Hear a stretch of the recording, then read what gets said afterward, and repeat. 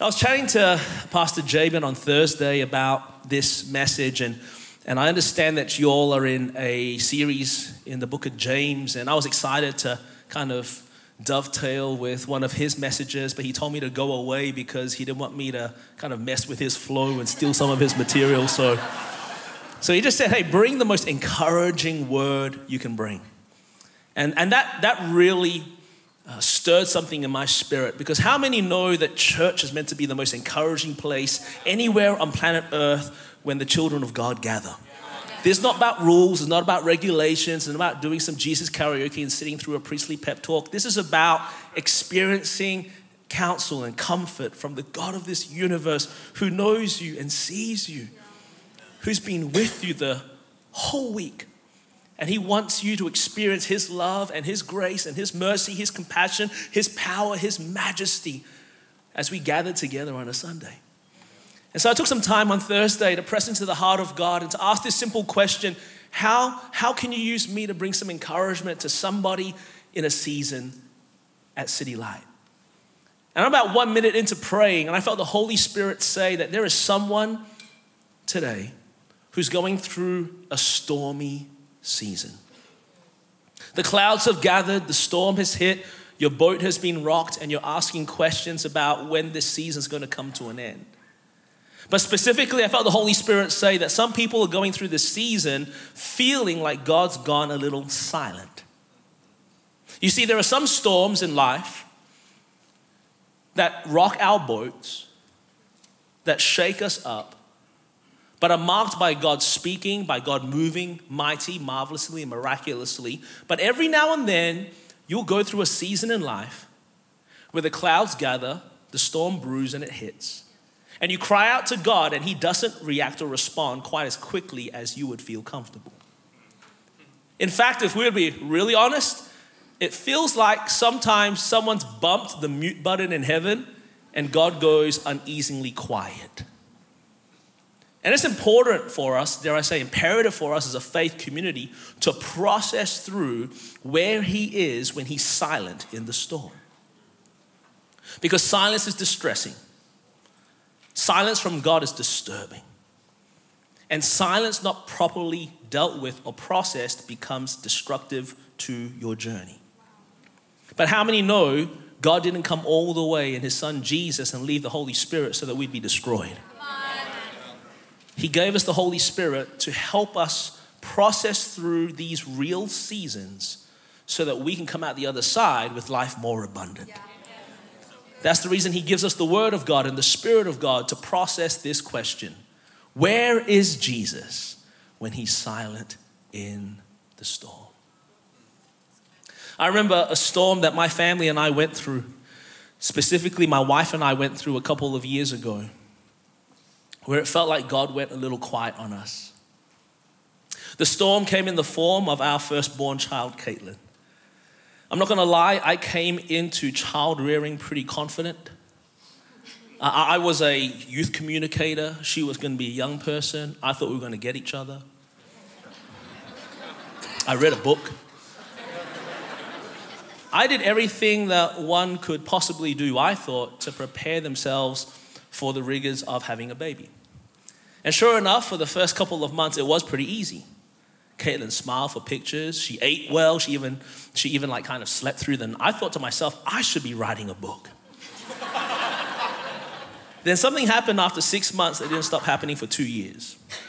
At 9 p.m. and then again at 11 p.m. and then again at 1 a.m. and then again at 3 a.m. Then again at 5 a.m. my baby girl would rise up out of her slumber and begin to cry. I'm not talking about cute baby tears that want to make you take pictures for all posterity. I'm talking about blood-curdling screams that make you want to throw holy water on her and see if something flies out. That kind of crying. So my wife and I found ourselves for the first time in our life on this black couch in our little living room in our little rented apartment asking questions about God.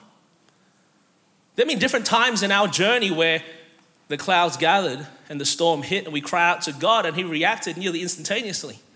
Encouragement, protection, provision, a breakthrough, even the miraculous I've seen. But for some reason, this went from day to day, from week to week, from month to month, and eventually a couple of years. and it causes you to ask questions of God. You ask this question, God, I know you're good. That's what a bloodstained cross proves. But where's your goodness right now? Because my wife is processing through postnatal depression. She doesn't know what to do from here. She's in incredible pain. My wife also had mastitis, and the women in the room just went, and all the guys went, huh? And it's just, it was so painful. And I know he's good, but where's his goodness right now? I know you're strong. That's what an empty tomb proves once and for all. You overcame death, but for some reason, you can't help us overcome this sleep situation. And because you're a good Christian soldier, you're doing everything right. You're praying. You know those desperate prayers in the middle of the night, but it feels like those prayers are bouncing off the ceiling. You're claiming the word of God. You know what I'm saying? You pull out your Bible and you find every single verse with the words stillness, silence, peace, shut up, and you're just speaking it over your baby girl. You're rubbing the Bible on her head. But night after night, have you felt it before? Silence in the storm. I know you're good. I know you're strong. But where is your good strength right now? So we thought if the prayer wasn't going to solve it, and the word of God wasn't going to bring the breakthrough, we thought we'd pull out the really big guns and bring Darlene Check into the mix. So I've got like some old Hillsong shout to the Lord kind of energy in our room. And so we're going to kind of shout to the Lord, and we're praying these prayers, rubbing the Bible on our head. But night after night, going into week after week, unrelenting, this storm was. And Jesus was quiet. Distressing, disturbing, becoming destructive to our journey. I thought to myself, okay, if Darlene can't sort this out with her worship music, I'm pulling out the really big guns. I'm bringing Joyce Meyer into the conversation. So I've got some Joyce Meyer preaching, Darlene singing, praying these prayers, rubbing the Bible in her head. But night after night, no relief. Same black couch. Same painful questions. Silence in the storm. Now, because we're a part of a faith community, an amazing church throughout this entire ordeal, there are well-meaning segments of every faith community who will remain nameless, women who will come forward with advice on how to get your baby to go to sleep. Had this beautiful old Chinese lady come and tell me what I needed to do was to get some boiling Chinese tea and pour it on my daughter's back. And what would happen is a black hair would grow out. I need to shave that hair off and my baby girl would go to sleep. So here I am in the middle of the night, praying these prayers, rubbing the Bible on her head. Darlene is singing, Joyce is preaching, the kettle is boiling, because that's how you get. When you find yourself in the middle of a storm and it doesn't feel like relief is coming anytime soon. And it feels like God's gone a little quiet on you. And before you Caucasian people get on your child rearing high horses, there were some crazy white remedies too. Had this old lady tell me what I needed to do was get my baby and wrap her tightly in a towel and put her on a washing machine and turn the washing machine on. There's actually a lady over there, sir, that actually works. Because that rocking motion would make my baby girl think she was in the womb again and she would go to sleep. So here I am in the middle of the night praying these prayers, rubbing the Bible on her head. Darlene is singing, Joyce is preaching, the kettle is boiling. My baby's on the washing machine. Because that's how you get when you go through a storm and you know God is good, but you can't feel the goodness in that moment. Come on, you know that he's strong, but it feels like it's been a while since he's flexed.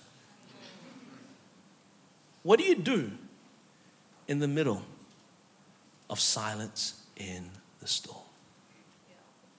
Now, the reality is there are many people in the room right now who won't be able to empathize with sleep deprivation. A lot of y'all have gone through raising your little babies, and they were like kind of, perfect little characters. Like, I know that little Goldie Chavez was already like, she was like just cute and sweet right from the beginning, kind of rocking her little tutu and kind of just organizing stuff. I get it, all right? But everyone in this room, come on, who's done any kind of journey with Jesus, if we were to be honest, could tell a story of what it's like to go through a season where it feels like you're going through a storm, but God goes a little quiet. Come on. How about those financial storms? You're doing everything right by the book. You're giving, you're sowing, you're tithing. You're claiming him as Jehovah Jireh, clap your provider. You're doing everything right. But for some reason, instead of going forwards in your finances, you're going backwards. Maybe even this week you found yourself at your dinner table or at your desk in your office looking at the bills, trying to work out how to make ends meet when it feels like the ends are running away from one another. And you ask this question, hey God, I know that you're the one who owns cattle on 1,000 hills, but why are you so silent in our provision storm right now? Come on, how about that family storm? Come on, mothers and fathers, they're called teenagers. Remember a couple of years ago, they were so sweet and cute and innocent? And you were doing everything right by the book. The Bible said that if you raise them a certain way, they wouldn't depart from these paths. But not only are they departing, they are sprinting away from these paths. And you ask the question in the quiet of your soul, hey, Jesus, do you see my family? Do you see my kids? It feels like everyone else is getting taken care of. How about my children? Why are you so quiet in this storm? How about that singleness storm that some of us go through? You hear it all the time. Every pastor will tell you, oh, it's a great season to be in. And hey, just embrace it. It's from the Lord and all that kind of stuff. But behind your smile is a broken heart as you ask this question, am I ever going to find the one who's going to complete me? There's a young woman in the room right now who's doing everything right by the book. Like, I'm dating Jesus in the meantime. I'm staying pure. I'm staying holy. I'm just waiting for someone who looks like kind of Edward and Jacob and reads their Bible and like kind of... And we laugh right now, but some of us weren't laughing last night. As you ask the question, hey, I'm praying about this. I'm seeking you on this. I'm available, God. Why are you gone silent in this storm? How about the married people in the room who are going through a storm? Husbands and wives who feel the fracture. It was only a couple of years ago where it felt like you were off to such a hot start and nothing could separate you, but now you find yourself in separate parts of the house crying out to the same God, would you heal this marriage? But it feels like we're two ships in the night now. Silence in the storm. Come on, how about that sickness, that illness, that disease? Even one of my closest friends right now. I'm like hanging out with him last week as he's going through another operation, trying to deal with a cancer that just won't go away. And you know God is good and you know God is strong, and it frustrates you because you've testified to the healings and the miracles that you've seen in other people's lives, but for one of your best golf buddies, it feels like this is not his story. So you try to pray your greatest prayer of faith, but in your heart, if I'm going to be real with you, I'm kind of angry. Where are you for my buddy? Because he's one of the good ones. Silence in the storm. So if you've been through one of those seasons, smile. You're not alone.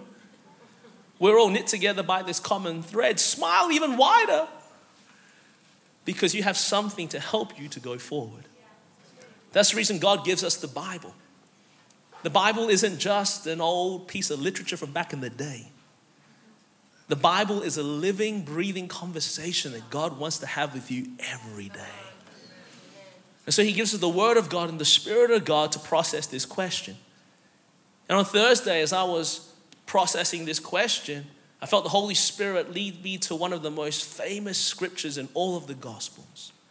I think Pastor Jabin even preached from this text back in 2020. I remember hearing his messages from this text. But I don't want to focus on the end part of the message about God breaking through and God bringing about a miracle. I want to ask this question, where he actually was. No, specifically, where he is right now when it feels like he's gone quiet in your storm. If you have your Bibles, would you go with me to the book of Mark chapter 4. Mark chapter 4, verse 35. As soon as I start reading this story, a lot of you guys will recognize this. But again, I'm trying to focus in on not necessarily Jesus calming the wind and the waves and ending a storm. No, I want to go way back to the beginning and ask this question: where he is for me when it feels like he's gone quiet in my storm. Mark chapter 4, verse 35, the Bible says, that day when evening came, he, this is Jesus, said to his disciples, let us go over to the other side. Leaving the crowd behind, they took him along just as he was in the boat. There were also other boats with him. A furious squall, that's a massive storm, came up and the waves broke over the boat so that it was nearly swamped. They nearly sunk. And the whole time, Jesus was in the stern, sleeping on a cushion. The disciples woke him and said to him, teacher, don't you care if we drown? He got up, rebuked the wind, and said to the waves, quiet, be still. Then the wind died down and was completely calm. He said to his disciples, why so afraid? Do you still have no faith? They were terrified and asked each other, who is this? Even the wind and the waves obey him. I love this story because this story resonates with seasons that I've been through. I'm just a disciple trying to get from point A through to point B and stay close to Jesus. And on this day, the disciples are told to get into the boat and to go over to the other side. I want you to take note that the disciples were technically smack bang in the middle of God's will.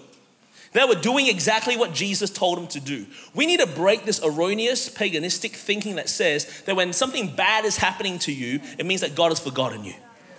Sometimes bad stuff happens to good people. Sometimes storms hit people who are being obedient and are in the center, of God's will. So they're going to the other side, and as they're riding along, Jesus falls asleep. And then this furious squall, this massive storm comes up and hits their boat. They're rocked, they're soaked, they're drenched, they're terrified.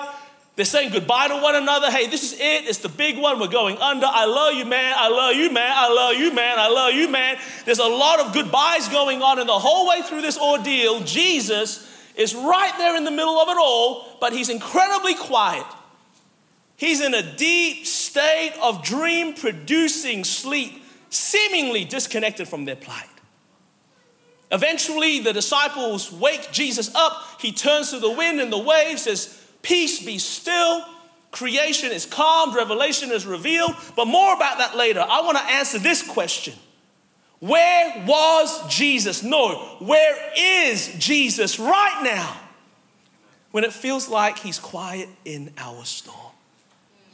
If you're taking down notes, leather-bound journals and pens are very, very helpful. iPhones, iPods, iPads. BlackBerry devices if you're from the 90s. Samsung devices if you're one of those contrarians who got a great deal at Verizon, but mess up all of our group messages now with your green bubble energy, just like kind of so invasive.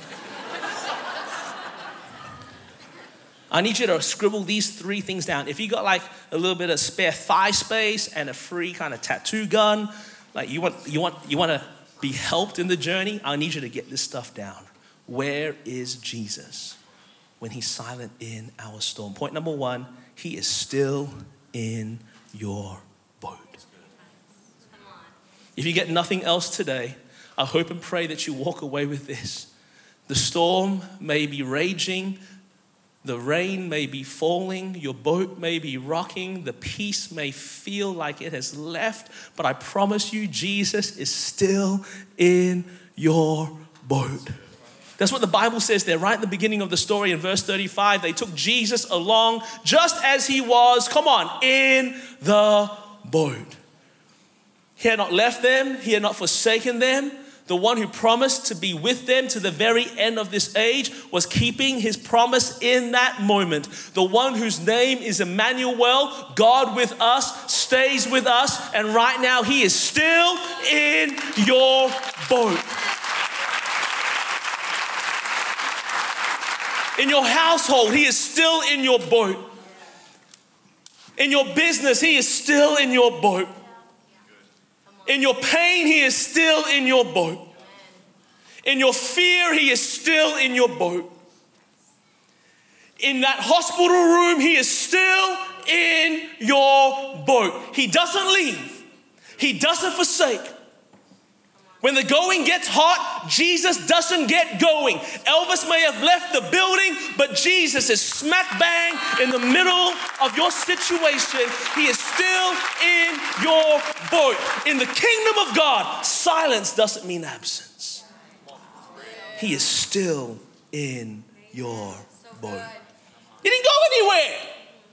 He's hanging out. The rain's drenching the disciples. The rain is drenching Jesus. The waves are shaking the disciples. The waves are shaking Jesus.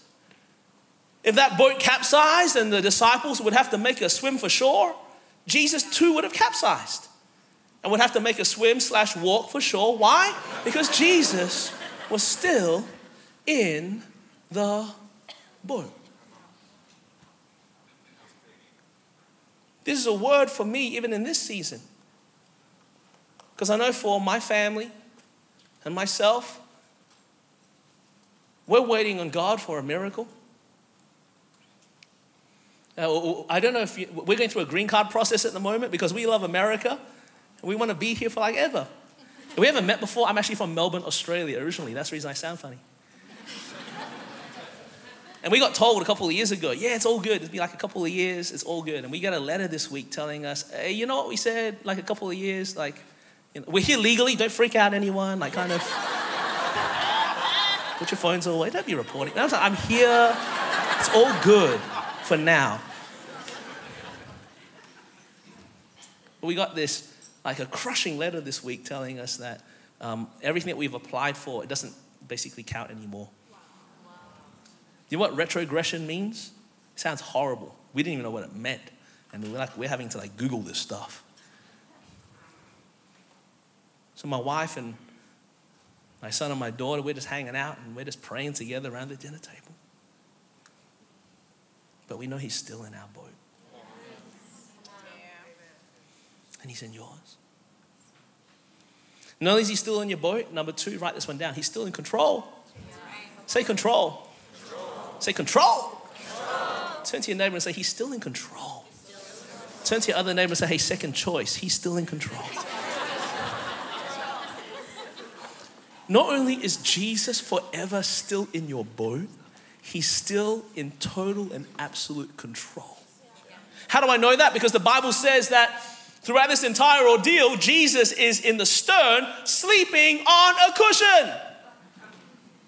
Now, I can understand why some people would take that as a symbol of his nonchalance, his apathy, the fact that he doesn't care. His disciples are going through it and Jesus is out there sleeping. But can I suggest to you that the Bible makes it clear in Romans chapter 5 and verse 8 that God would demonstrate his love for us in this, that whilst we were sinners, Christ died for us. Or in other words, there is indisputable proof that God loves us through Jesus. So we must therefore logically conclude that if he slept, he didn't sleep because he didn't love.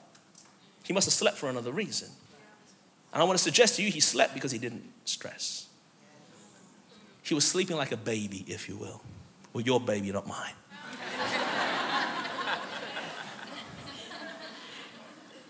Because he's in total control. Colossians chapter 1 tells us that he's the firstborn over all creation, through whom everything was made, in whom everything is held together. He's literally got the whole world in his hands. He's the Alpha, he's the Omega, he's the beginning, he's the end, he's the writer, the director, the producer, the star of this movie, and the final credits don't get to roll until Jesus says they roll. And they weren't rolling yet. And if the disciples paid closer attention to Jesus' words, they would have been probably sleeping too, because Jesus said right there in the beginning of the story, let us go over to the other side. Jesus didn't say, hey, today looks like a lovely day to go into the middle of a random lake to drown. He said, we're getting to the other side. If you all paid more attention to his words, you would stress so far less. He doesn't slip. He doesn't lose grip. How does rain freak you out when you invented rain? How does a lake threaten you when you made the lake? He's got you in his hands. He is still in control. He doesn't slip.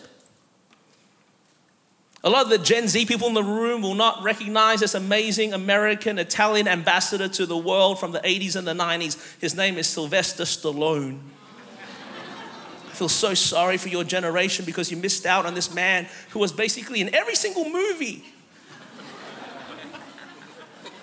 Played the exact same role, just with a different name. Every single one. There was a movie in the 90s. Does anyone remember the movie Cliffhanger?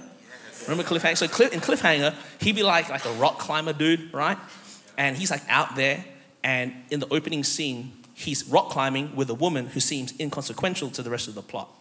So you know what's gonna happen, okay? She's gonna fall, all right? So sure enough, they're like climbing, and boom, she falls, and then Sly grabs her hand.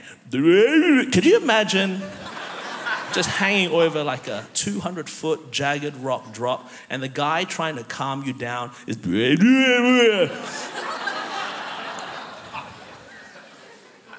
You think to yourself for a moment, if there's someone in Hollywood who has the arm strength, the history of steroid use, to potentially lift this woman to safety, it's Sly.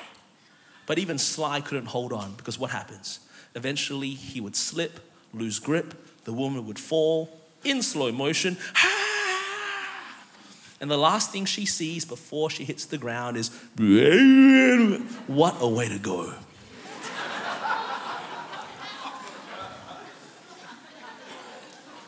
There was a song in Sunday school that used to be sung called, "There's nothing my God cannot do." Not true. God cannot fail. God cannot lie. God cannot slip. God cannot lose grip. You are either sovereign over all or not sovereign at all. And he is in total and absolute control. Now, it's okay for you to freak out in the meantime because we're not in control. It's okay to feel fear rise up in your heart as you look at society and think to yourself, how much crazier can we get? Do you ever feel that way? When you look at the world and how crazy it's getting, you think to yourself, man, the world could not get any crazier. And then what does the world go ahead and do? The world says, hey, hold my beer, watch this. You know what I'm saying? But he's still in control. He doesn't slip. He doesn't lose grip. Thirdly and lastly, not only is he still in your boat, not only is he still in control, number 3, he is still up to something good. He is still up to something good. How do we know this? Because as the story comes to an end, finally the disciples wake Jesus up. I don't know how they woke Jesus up. I know they would have been a little bit intimidated and scared because the day before they saw Jesus raise someone from the dead. They must have assumed he could do the opposite. So they're not trying to spook or startle Jesus. But there's a conversation going on. Yo, Pete, you need to wake Jesus up. You always shooting your mouth off. You're like our spokesperson. You should say something. And then Peter's going, he called me Satan yesterday. I'm not trying to push it right now. Hey, Judas, you should go say something to Jesus. Wake him up. And Judas I don't know. He always looks at me funny. He doesn't trust me. Okay, so someone wakes Jesus up. And then he turns to the wind and the waves and he says, quiet, be still. And creation is calmed. Don't ever allow a season of silence to rob you of the revelation that our God is as strong and as majestic as he has ever been. And with a word, with a move, with one breath, God can turn the most impossible situation around. He can bring about the most mighty and marvelous, miraculous things for your life. I just feel like I need to take you to Sunday school for 30 seconds. Isn't that cool to remind you that even in the middle of your season of silence, God is as strong as he has ever been? He is strong enough to create the heavens and the earth in 6 days and still give us a day off to watch Raider football. He's our God. He's so strong. He can bring forth a nation of Israel from a pensioner and his barren wife. Come on, our God is so strong. He can split a Red Sea with nothing but a stick and a gust of wind. Our God is so strong. He can bring down the walls of Jericho with nothing but a song and a shout. This is our God. He's so strong. He can fell the giant Goliath with nothing but a sling and a stone. Come on, this is our God. He's so strong. He can close the mouth of the lion, open the eyes of the blind, heal the sick, raise the dead, birth the church. He's as strong as he has ever been in this moment. And in a word, he can turn everything around. Just in the meantime, don't miss it. He's up to something good. What do you mean he's up to something good? He left his disciples hanging. No. Because you see, at the end of the story, the disciples convey a meaning. Who is this guy? Even the wind and the waves obey him. Or in other words, we know more about God at the end of this season than we did going into the season.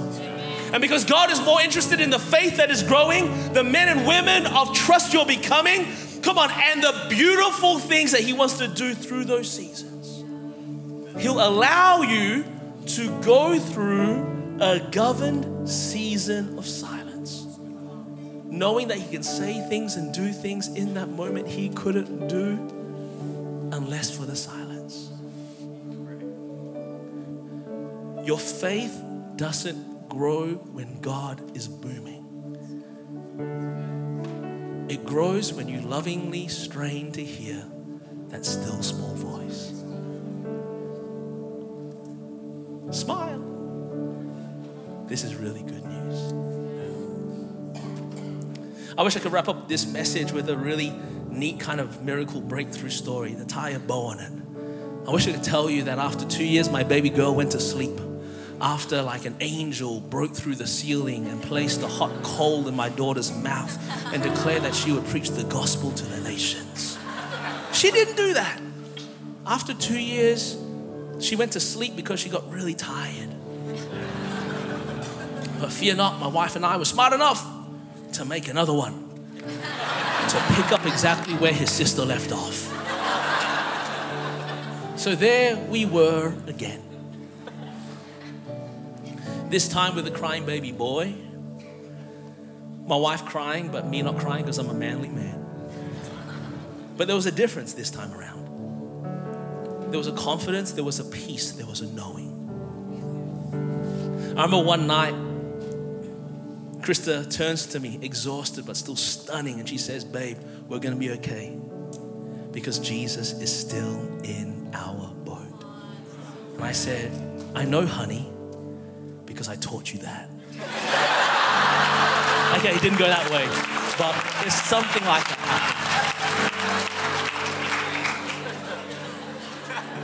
It makes all the difference. So if you're in one of those seasons right now, I hope and pray that this would resonate deep in your being. If you've been through one of those seasons and you know it's taken away from you, I pray that this would build your faith back again. He's still in your boat. He's still in control.